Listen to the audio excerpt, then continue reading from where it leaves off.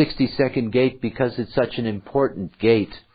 That is, it opens up the possibility for us to have a common understanding. It is the way to express our common understanding.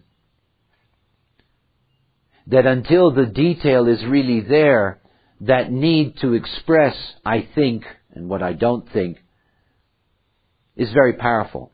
As children, they get burnt early, this sixth line of the 62. They see the detail. They see what's missed. Whenever I talk about 6 lines, you'll notice that I always bring you back to the childhood perspective, because that's where the 6th line gets its experience. In other words, the 6th line plays out the 3rd line role until it's around 18 years old or so. You know, as late as 25, but that's really late to still be in that. Most of them are out of it by the end of their teenage years. Because when you get burnt at that age, it really hurts you. So you come up with a detail, and the detail is wrong, and you get smashed for your detail. You know, you get abused for being unreasonable. Now, in my using of that language, please understand something. The 1762 and the 1858, these are both forces that are deeply critical in their nature because that's what logic demands.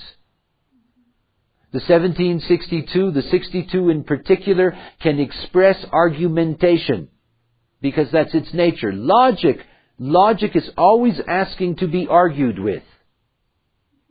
Always.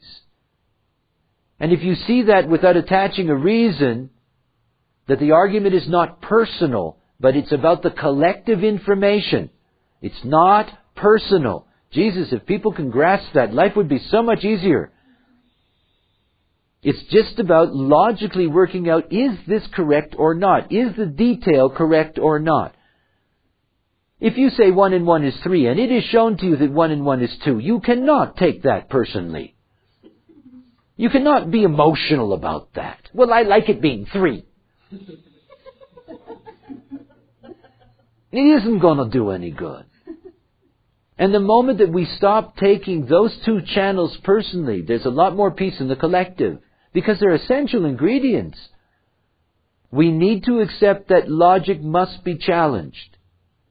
We need to accept that every time you say, I think, someone has a right to say, I don't think you know what you're talking about.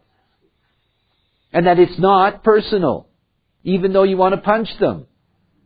You have to ask them, why not?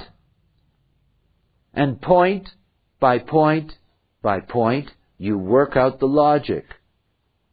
Until you get to a point where you have to be reasonable. Where one of you says, oh, now I get it. That's all. And that's the beauty of logic. It's collective. It's social. So it's one of those things to see is that when somebody has the detail, they want to share that with you. And it's very important that your contribution logically is to challenge it if the detail isn't right. So self-discipline in the 6th line. It's a funny 6th line.